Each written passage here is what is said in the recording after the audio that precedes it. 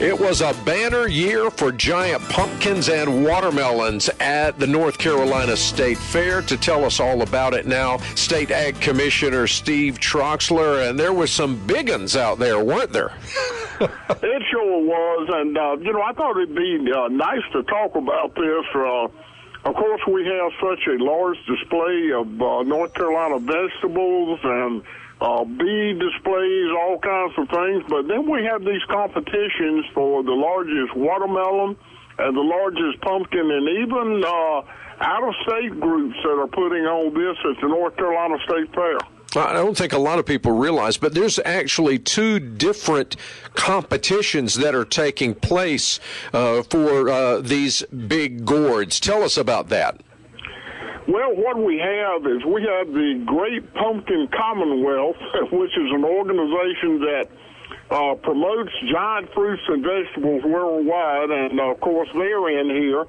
We have our North Carolina competitions, too, and it's always good to see how we measure up against the world. And in the watermelon world, I think we do pretty good. Maybe not so great in the pumpkin world. I gotcha. Well, let's take a look at some of those right now. The top pumpkin it was grown by, and this in the overall, the open competition came out of West Virginia, right?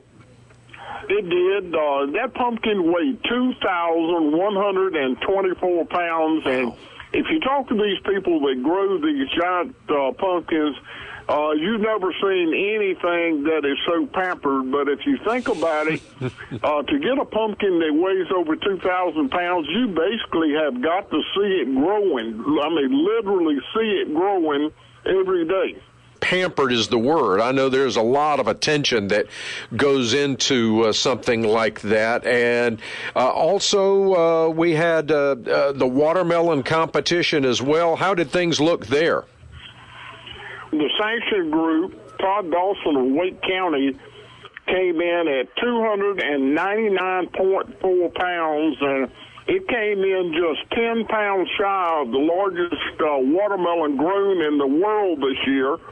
And that happens to be grown by the current record holder.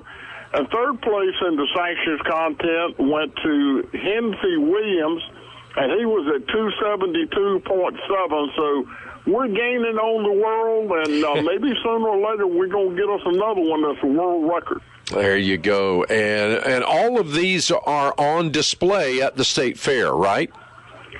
They certainly are. You can come out and see the largest pumpkin grown in North Carolina was Henry Williams out of Nash County, and that was 1,097 pounds.